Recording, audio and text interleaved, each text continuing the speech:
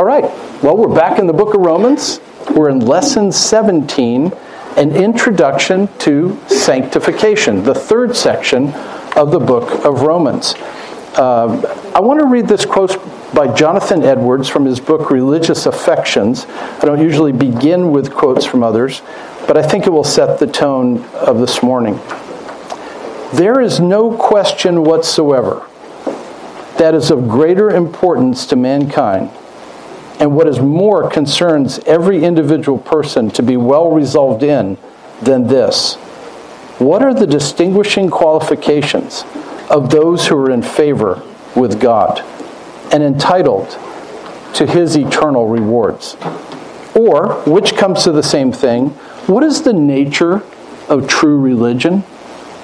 And wherein do lie the distinguishing notes of that virtue and holiness that is acceptable in the sight of God? But though it be of such importance, and though we have clear and abundant light in the Word of God to direct us in this matter, yet there is no one point wherein professing Christians do more differ from one another.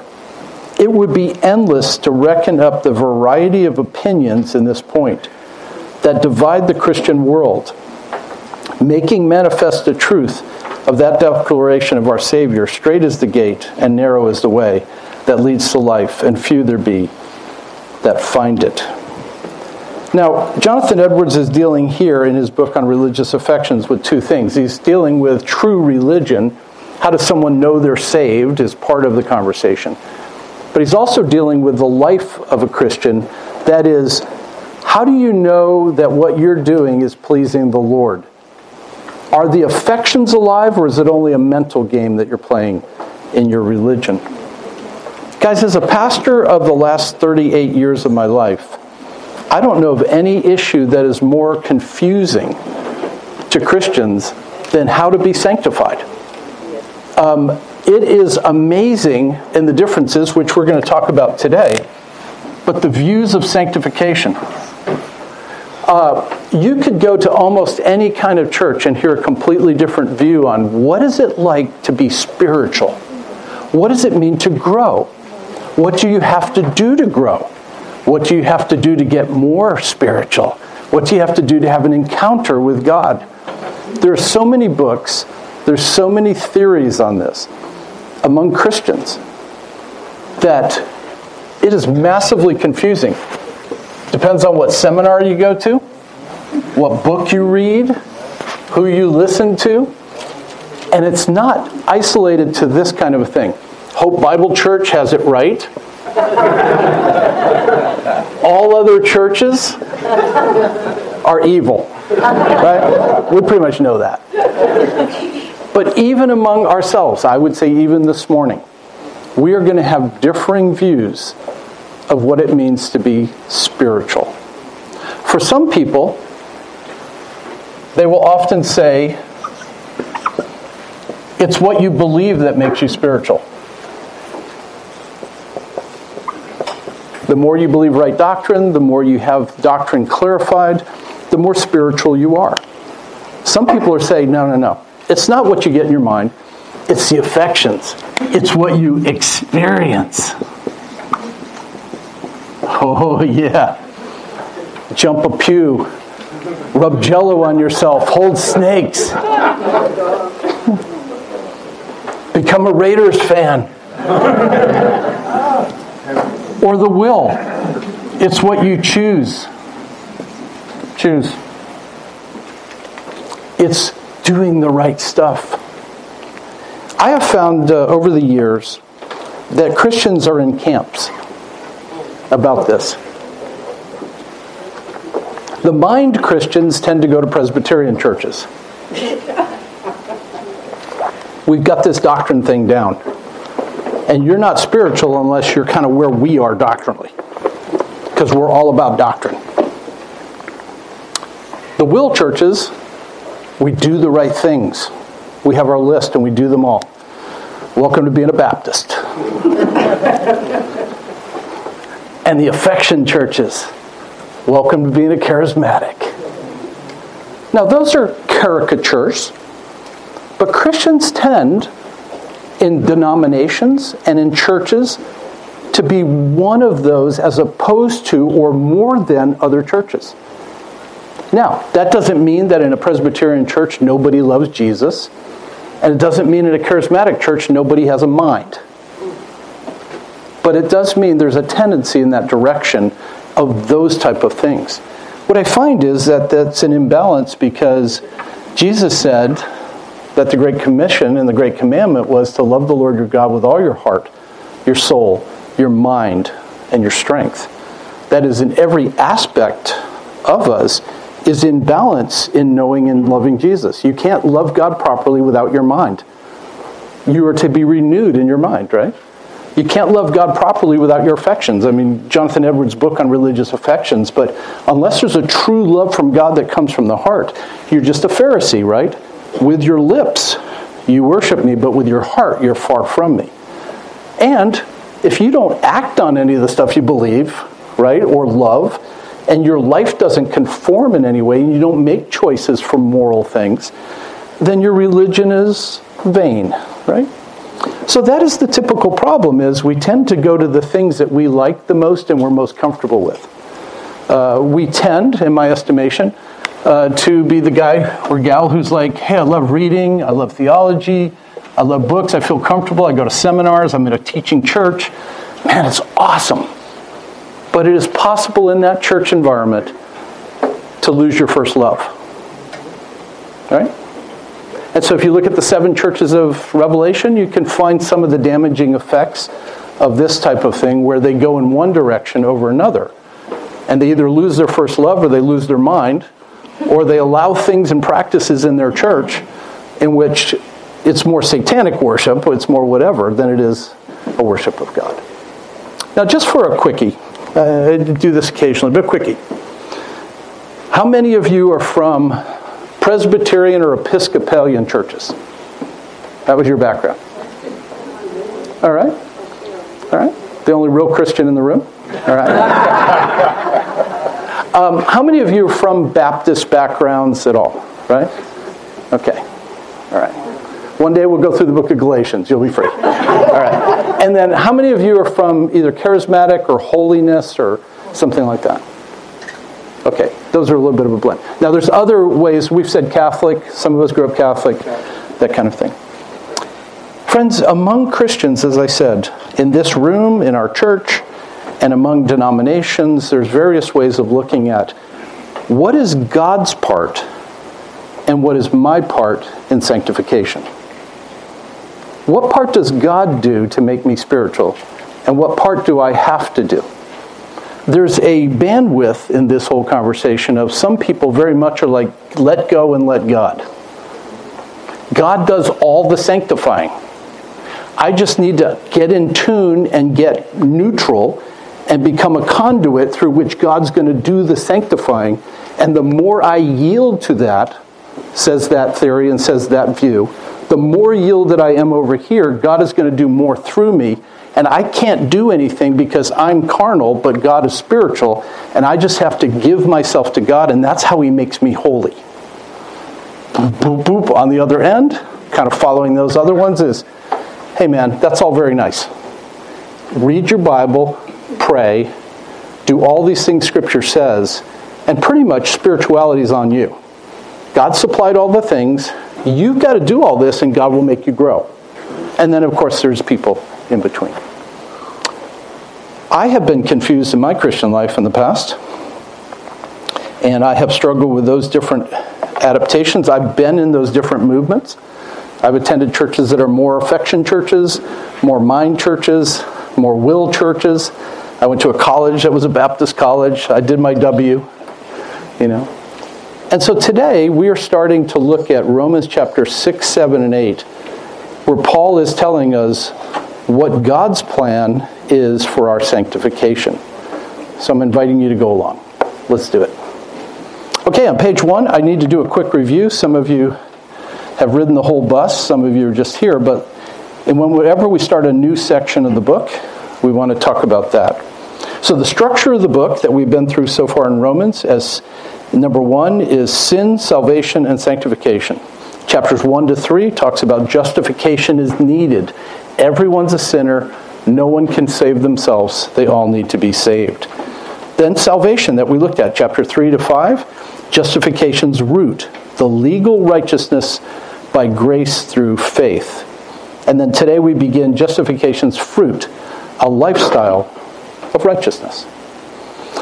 Salvation that we just looked at has to do with justification, sanctification, and glorification. Justification is freedom from the penalty of sin. Sanctification is freedom from the power of sin. And our future glorification in Romans 8 is freedom from the presence of sin.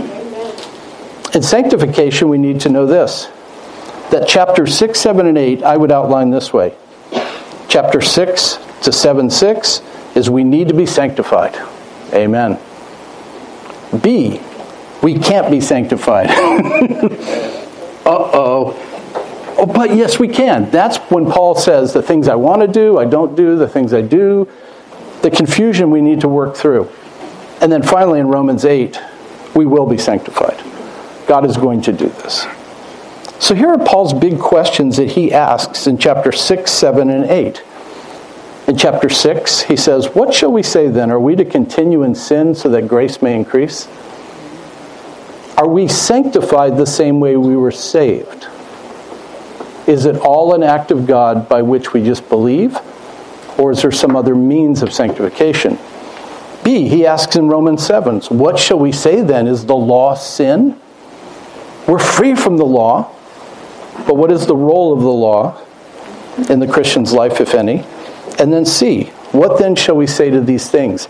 If God is for us, who can be against us?" All right. In chapter 6 and 7, Paul, just again by way of introduction, and then we'll raise our head and get into more matters. We need to be sanctified. It's illustrated by three things. An illustration of baptism. You have been baptized into Christ. Okay? Secondly, it's illustrated by slavery. Chapter 6, 15 to 23. We used to be slaves of sin, but now we are slaves of righteousness, Paul says. And then thirdly, he gives an illustration of marriage and death. When we were married to the law and we were married to sin, that was one thing. But there has been a death, and we are now freed and married to Christ. And that has changed everything. Really, Paul is saying it's all about identity, right? Our union with Christ makes all the difference in our new identity in Christ. And then finally, at the bottom of page 1, we can't be sanctified. Oh yeah, we can. And I want to say the law is not the problem. We're the problem. And that's what Paul's going to get to. Okay, that's a long introduction, but let's jump in. So today is an introduction to the topic of sanctification. Woohoo! We always start with a quiz then. All right, here's what I want you to do. Take a minute. All right, so question 1 under the justification. We just did justification together the last 6 or 8 weeks. And so take a look and then answer question 1 by circling whatever ones are, one of the following is not true of justification. And then in verses 2, in questions 2 to 8, true or false. Okay, I'm going to give you a minute to do that quietly and we'll jump back in. Permanent record for sure. The person who gets the highest score ends up preaching today instead of me, which... What's the first one? Oh no, do all 8 of the questions, please. Yeah. No, I meant... Oh, just justification. Yeah, just justification. When I was a child and we did questionnaires like this, when you were done, you put your head on the table. Remember that? I was in 12th grade, Ellen. That's right. That's right. It's actually in college. It was scary. All right, let's do this. We're going to do the justification quiz. If you haven't finished it, that's okay. You can act smart when you circle the right answer. All right. Question 1 is, which one of the following is not true of justification? It's an instantaneous legal act of God. It means that God thinks of our sins as forgiven. It means that God thinks of Christ's righteousness as belonging to us, and we are declared to be righteous in His sight. It means that God changes us internally and makes us holy within. Which is not part of justification? D, that is correct. That is what sanctification is about, right? All right, very good. Some of you guys are like theologians. Or 2, justification precedes faith. False. Right. You're only justified after you believe. You're not justified, then you believe. All right, 3, justification is God's response to our faith. True. Don't go too far if you're a Calvinist. You think, oh, response. But yeah, it's true. 4, the word justify means to declare righteous in regard to salvation. True. I love how when, I've been there. I've been on that side of it where you're like, I think true. All right, 5, justification is forensic, meaning it has to do with legal proceedings. True, it's a courtroom situation like Paul built. 6, justification includes both forgiveness of past sins and imputation of Christ's righteousness to us. True. Amen. True. 7, Christ's righteousness imputed to us means that God thinks of or regards Christ's righteousness as belonging to us. True. And finally, Protestants believe in imputed righteousness, while Roman Catholics believe in infused righteousness. True. We didn't use those terms a lot. I mean, we didn't use infused a lot, but the idea that Protestants believe that it's an accounting thing. Catholics believe like God took a big syringe and put righteous juice in you, and then you work towards your own salvation with the gift of righteousness, but you earn your own merits. It's like you got a lot of coins, went into the arcade, but you've got to play, as opposed to God imputes righteousness to you. Yes, ma'am. In Roman Catholicism? Yeah, great question. Does justification precede faith in Roman Catholicism? No. Yes. Yeah, you're in a state of grace, as an infant and you're baptized, etc., but your justification can be lost. So without doing the whole Roman Catholic thing that I've done before, yeah, the answer is sort of maybe. Yeah. Anne? I was going to ask, going back to your drawing, does Roman Catholicism come in the mind, the will, or the affections? It's a combo platter. Depends on who, yeah. If you're Thomas Aquinas, it's the mind. If you're Thomas A. Kempis, it's a combo platter. Yeah. What I mean is you have Catholic theologians, you have Catholic experientialists who would follow more of a experiential, spiritual formation package. And then you have moralist Catholics. So, all religion has all three. That's good. That's a good question. All right, we're going to do sanctification. Let's do that one quick. I've used up a little bit of time here, so let's do that. Let's do the sanctification quiz, please. Same kind of questions. And I'll wait a minute and let you guys do them. Man, this is the best day of my life. All right, let's do this. Sanctification quiz. Which one of the following is not true of sanctification? It's a progressive work of God. It's a work in which God and man cooperate. It's the same in all Christians, or it's greater in some than in others. C, that's right. It's not the same in all Christians. Not all of us can be Steve Kirshner. Number 2, sanctification is a legal standing before God. False. That's right. It's a continuing growth thing. 3, sanctification begins at water baptism. False. Sanctification has 3 stages. Past, present, and future. Right? Right. Past, present, and future. It is true, although, because sanctification is a growth thing, though you may have said, does it have 3 or 7, or we'll talk about those. All right. Number 5, the initial stage or step of sanctification involves a definite break from the ruling power and love of sin. That's a confusing question, but the answer is yes. That is, when you get saved, you're justified. No longer. There should be a break with sin. Not that you've stopped sinning, but there's a definite change in who the Lord of the house is, and the life begins to transform. That is what Romans 6 is going to give us as a backdrop. Number 6, it is possible to become perfect or sinless in this life. No? Well, there goes my hope. That was my New Year's resolution, too, and I was kind of bummed about that. All right. Sanctification will not be entirely completed until the Lord returns and we receive new resurrection bodies. True. And our role in sanctification is both passive and active. True. Spirit works and we work. Very good. All right.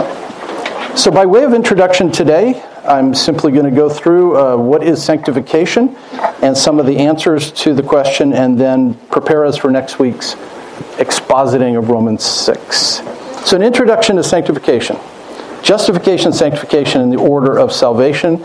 You recall this particular picture, the Ordo Salutis, the order of salvation, and namely God's election leads to the atoning work of Christ, which led to our calling from God, both external call of the gospel and the call of the Spirit to draw us, and then a regeneration is a work of God by which He causes conversion, that is, faith and repentance are twin fruits of regeneration. And from that, then, God justifies us because we have now believed what Christ has done for us.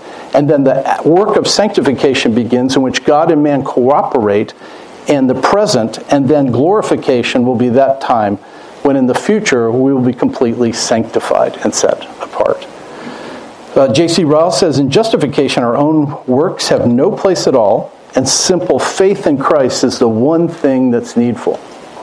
In sanctification, our own works are of vast importance, and God bids us fight and watch and pray and strive and take pains and labor.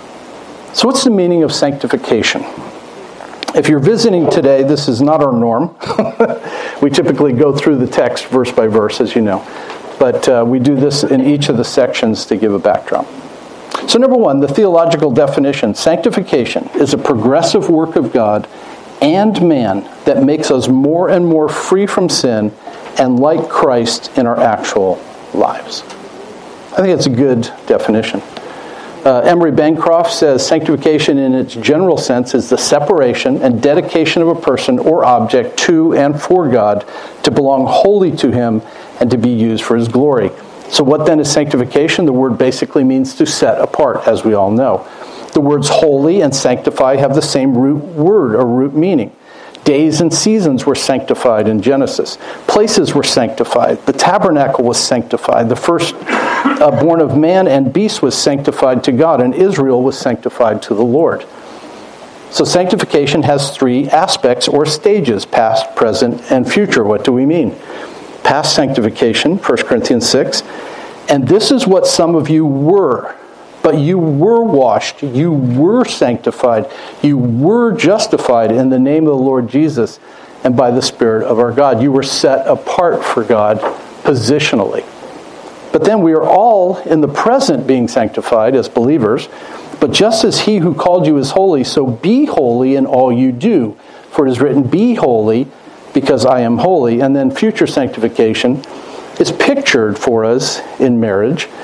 In Ephesians chapter 5, husbands, love your wife just as Christ loved the church and gave Himself up for her to make her holy, cleansing her by the washing with water through the word, to present her to Himself as a radiant church, yet future, without stain or wrinkle or any other blemish, but holy and blameless. On the left side there, I've given two word pictures, the national park and the farmer.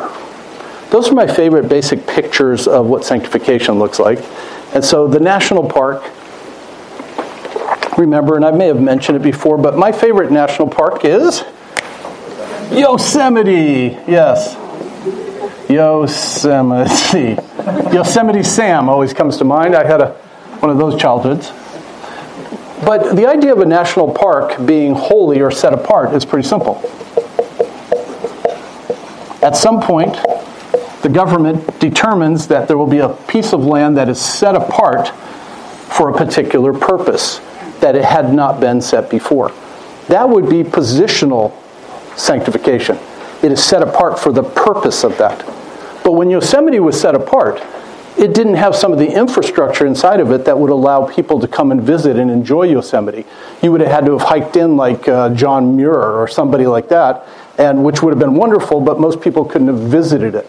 And so there's an infrastructure that's set up within the park, and that is, there's cabins, and there's trails that have been helped, and there's a ranger station, and there's roads that go into Yosemite that didn't exist before.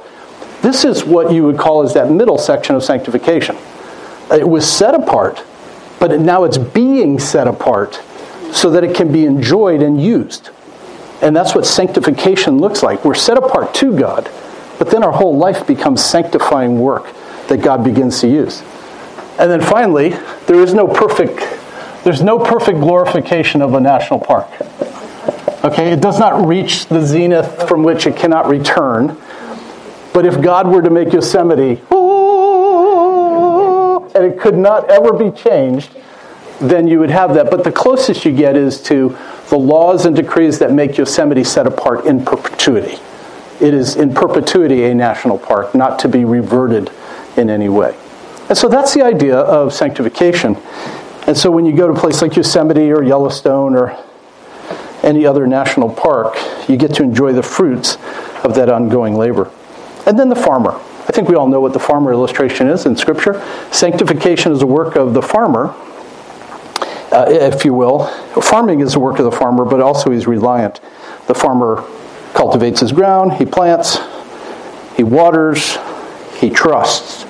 And at the end of the day, you can't control the sun, you can't control the wind, you can't control other elements unless you have a greenhouse to do all of this in. And so the person who's the farmer is trusting and working.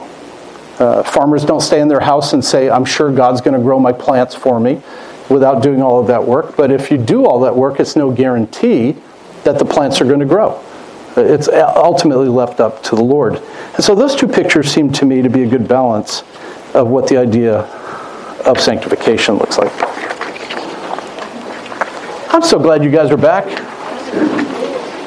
Man, I was in here every day waiting for you. Is that why your drawings improve? My drawings are improving, I hope. Yeah. Steve, you're the man.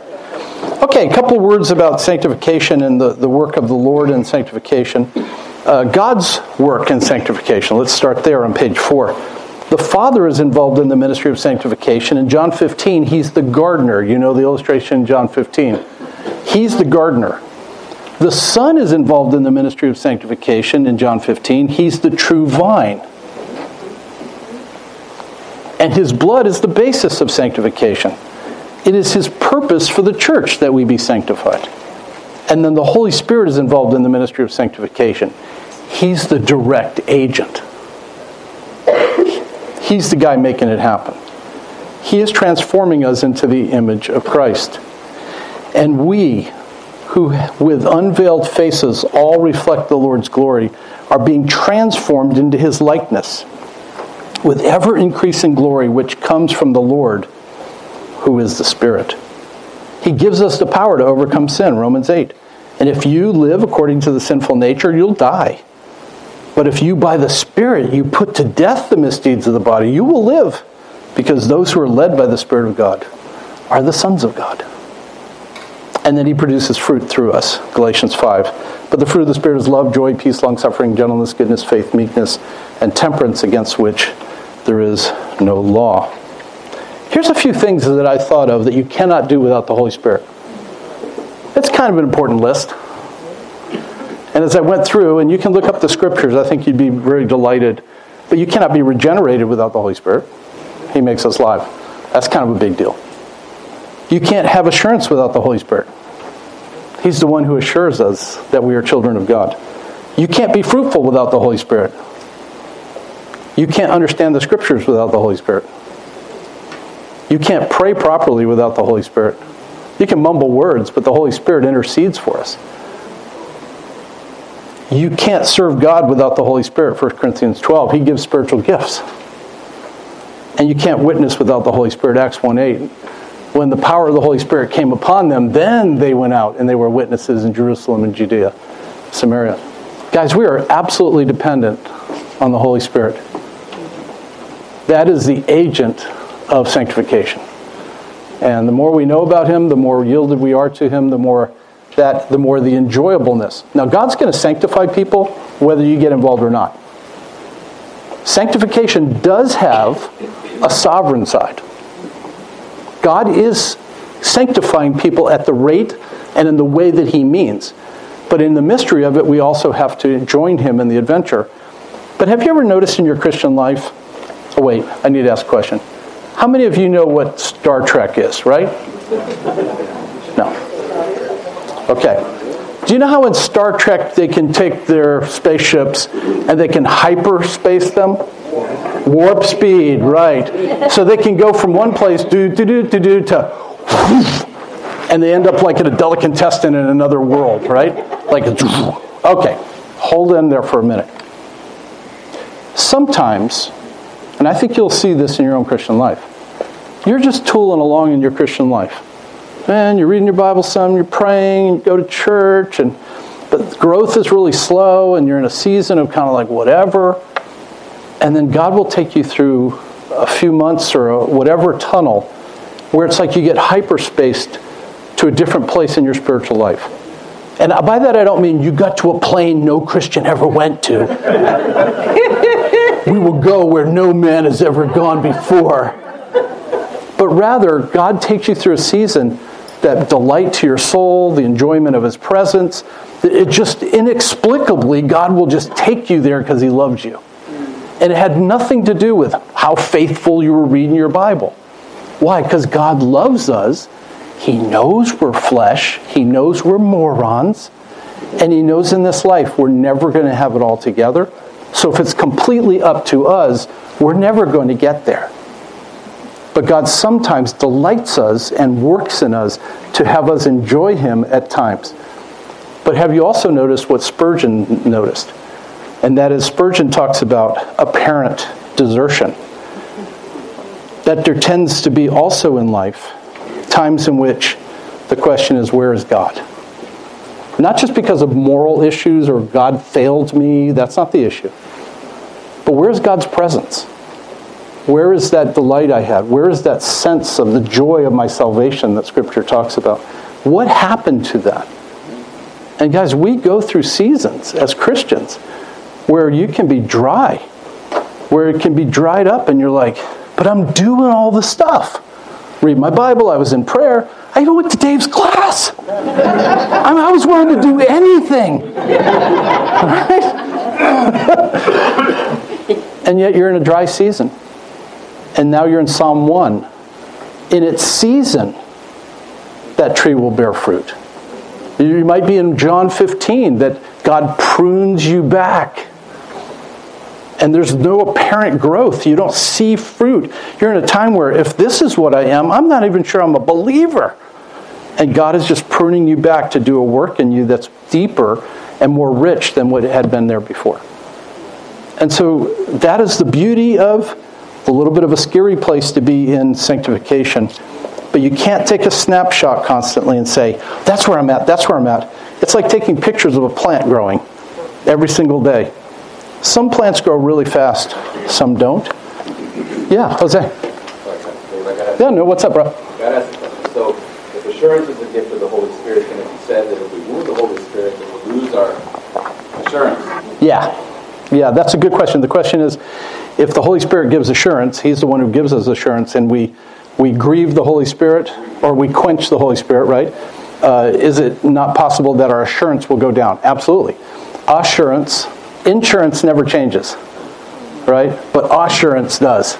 And I think I gave an illustration some time ago, but on that point, you have to talk to your agent, your insurance agent, and you have to read the policy pretty continuously to know whether you're covered. And your assurance goes up and down as to whether, you know what I mean? Right. And did I pay my premium is a question. When people doubt their salvations, their assurance goes way down. You go, well, that's the same thing. It's a combo platter. When you doubt the facts of the gospel or whether you received it or whatever, your personal assurance is going to go down because you don't think your premium is paid. You're like, I think I'm going to get booted. You know, what's interesting about having Geico?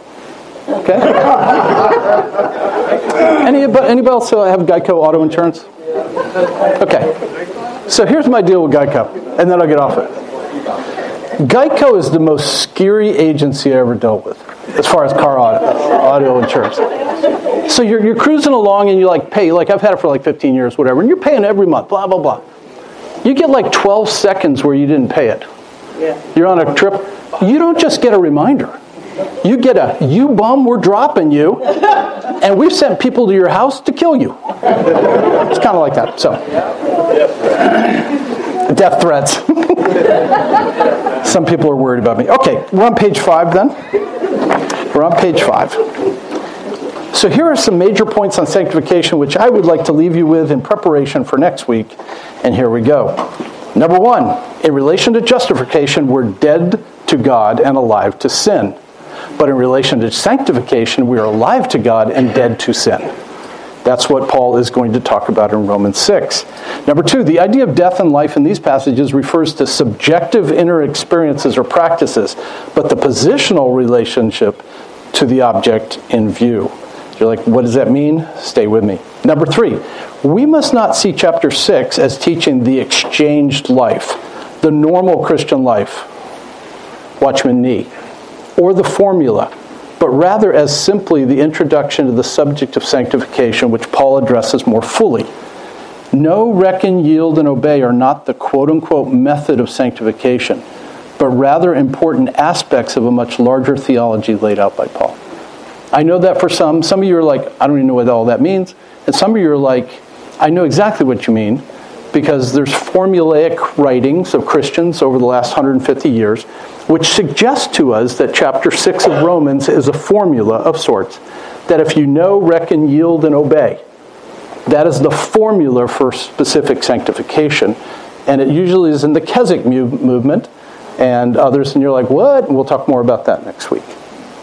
Number 5, we need to keep in mind that the nature of language, and in particular the use of verbs in the New Testament. Some of you are like, whoa. We're going to be doing language? Yes. There are indicative moods, a mood of certainty or actuality. This thing is true. Jesus is God. A subjunctive mood of probability, an optative mood of possible, and then an imperative mood of command. What we will talk about is the distinction in Romans 6, 7, and 8, whether things are commands or they're just stating facts, or they're giving possibilities, and that's going to be important. Number 6, in justification, the imperative is to believe and trust in the finished work of Christ. In sanctification, the imperative is both to trust and to believe and trust in justification's results, and to obey. This is beautifully summed up in the title of the old hymn, Trust and Obey. So number 7, in short, justification is monergistic. God does all the work. Sanctification is synergistic. God and man are co-laborers. Sanctification has 3 aspects, right? Positional, progressive, and ultimate. And so let's define the terms and then move on. Justification is an instantaneous legal act of God in which He, number 1, thinks of our sins as forgiven and Christ's righteousness as belonging to us, and He declares us to be righteous in His sight. Sanctification is a progressive work of God and man that makes us more and more free from sin and like Christ in our actual lives, as we read before. Page 6. You're like, yes, drawings, pictures, color. This is the best day ever. All right. Let's talk about sanctification views. Now, I would do well to have them up on the whiteboard, but I'm simply going to go one at a time. The Wesleyan view of sanctification. John Wesley, the Methodist view. There's certain movements within Wesleyanism. Start at the bottom left and move up to the right. You're an unbeliever, but then justification happens because you believed. Now you're up above the justification line, but you're going to turn to the right because you go through a defeating struggle with sin. This is a picture of how they view the Christian life. Get saved, and then you're just blah, blah, blah Christian. Well, the blah, blah, blah Christian needs a complete surrender to go to the next level. That's what they would view. At some point, there's going to be a crisis experience that's going to take you up there. And when you've completely surrendered, now you go through the eradication of the sin nature. That's what I did last weekend while we were off on break. It was awesome. So I don't have a sin nature anymore. I mean, it's great. It's perfect. Now you can live according to the new man, and you notice that last arrow goes up, and now you're going to live like the new man. The point is, in Wesleyanism, they believe that you can get to a point where you don't ever sin again. It's not true. Wait, what? Here's what I would say if a man were to come to me, a married man who's in that movement. He says, "Hey, I've gotten to a point where I don't ever sin again." I'd say, "Can we ask your wife a couple questions?" See how that's going. Now, the holiness view of sanctification at the bottom of the page is very much like it. Wesleyan and holiness are from the same sister, and they basically have the same root, but there's a little slight difference if you're from the holiness view.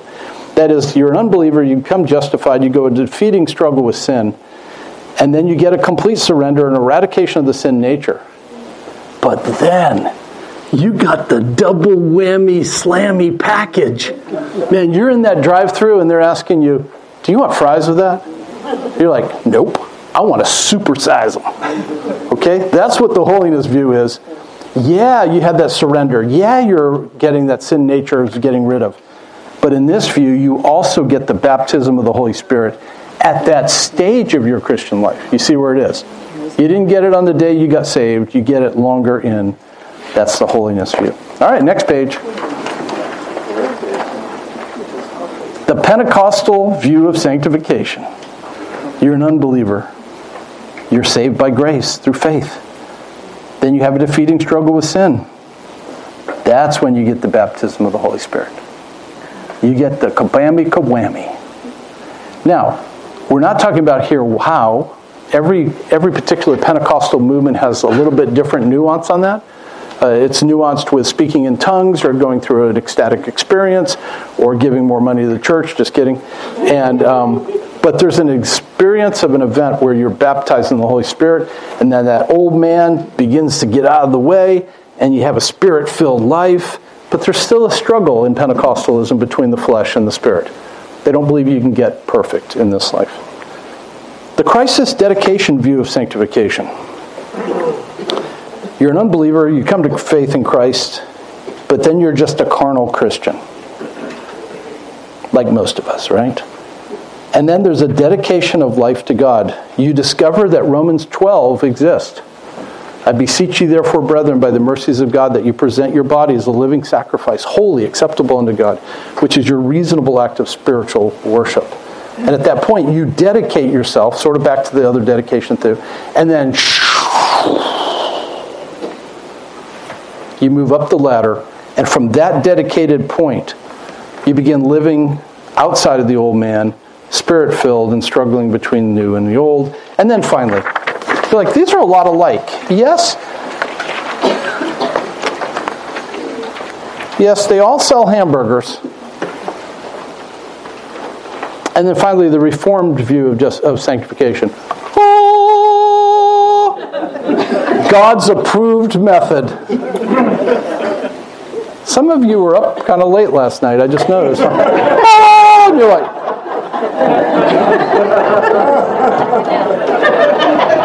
You're like, I'm going to lose my religion. REM, right. Now, we all know that REM's song, Losing My Religion, when they say, I'm losing my religion, does not mean losing their faith in a religion. We all know that, right? Losing my religion is a southern, what's the word? Phrase. A southern phrase that means, you're pushing me to the edge, I'm about to lose my religion on you. That means I'm going to get angry or I'm going to cuss or do something bad. It does not mean that they were talking about becoming atheists. Yeah, I'm going to lose my religion. Okay, so Reformed view is you're an unbeliever, you've been justified by faith, but then it looks like some kind of ride at Six Flags. Yeah, all the way up, though. Right? All the way up. Or, man, this doesn't look fun. But you become more and more like Christ, and there is no formula. I think what the Reformed view is saying, there's no formula or there's no one point in which when you get there, you're for sure going to go up. But it's a struggle, but that struggle continues up, and that the Spirit works in you to struggle against the old man. You're like, I don't like any of these views.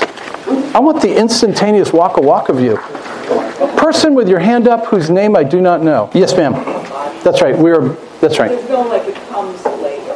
That's right. The baptism of the Holy Spirit, right, under the Reformed view is that it happens instantaneously as part of the package of justification and happens at your conversion. That's right. That's right. Okay. Quick enough. Oh, we got a baby visiting today. Lawrence and Tamika, we are so stoked that you're here.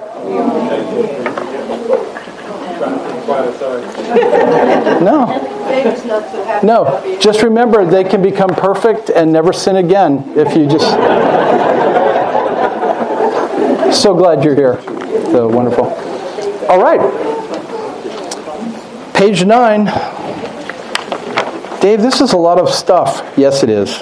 I hope you guys are out there praying for me about preaching later, because I'm still not sure what I'm going to preach on.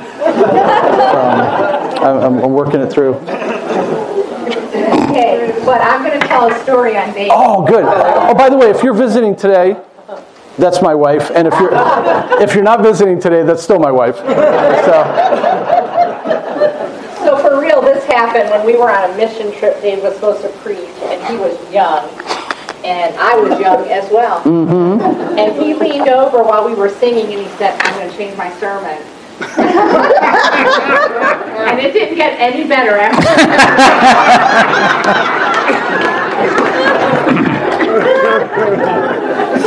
That is so true. That was the worst. The other time, I was a senior pastor, and I did only one time my whole Christian experience. I know other pastors have done this, and you're going to be like, what? But I was sitting out there, and I was like, I have no idea what to preach on today. Now, you know, we actually prepare. The real pastors prepare, right? We spend hours doing this, right? But that week had been hard. I couldn't figure out what it was. I couldn't figure out what text I wanted to land in. I wasn't in a series where I knew what the next thing was.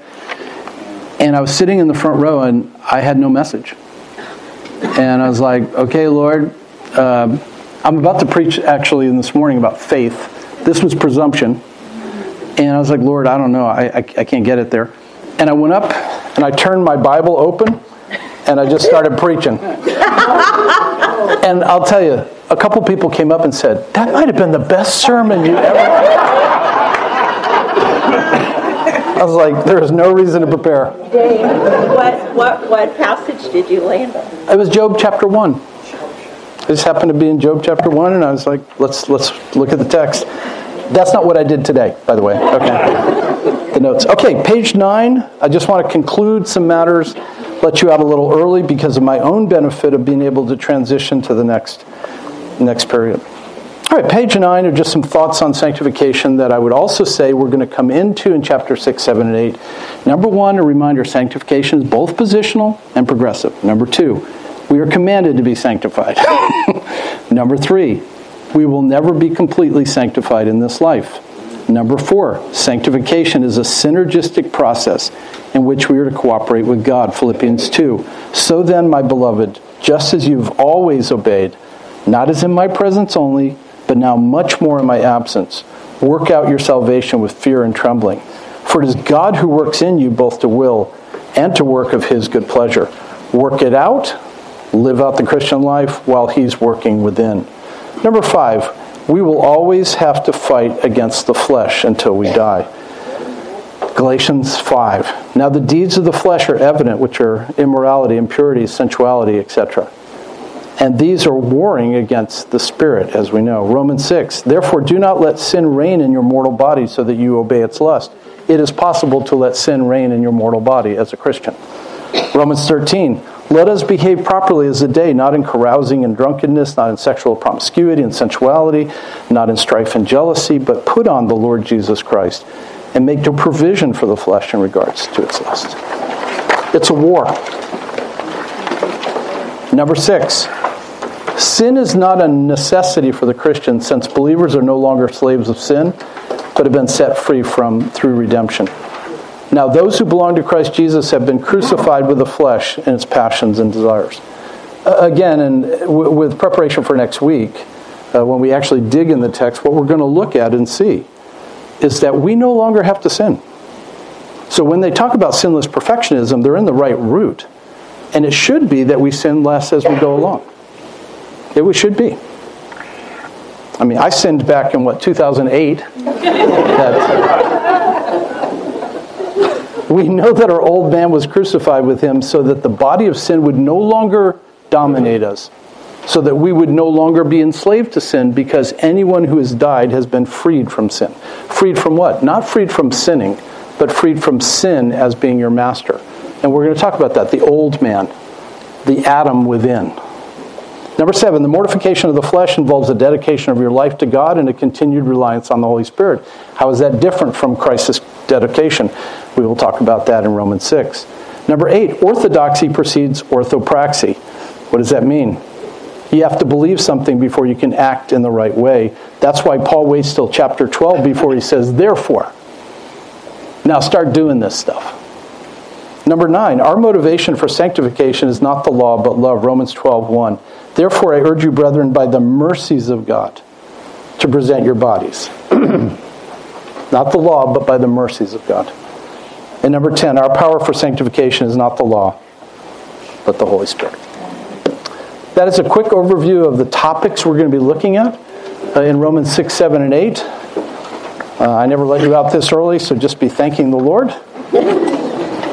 And let me pray for us as we depart.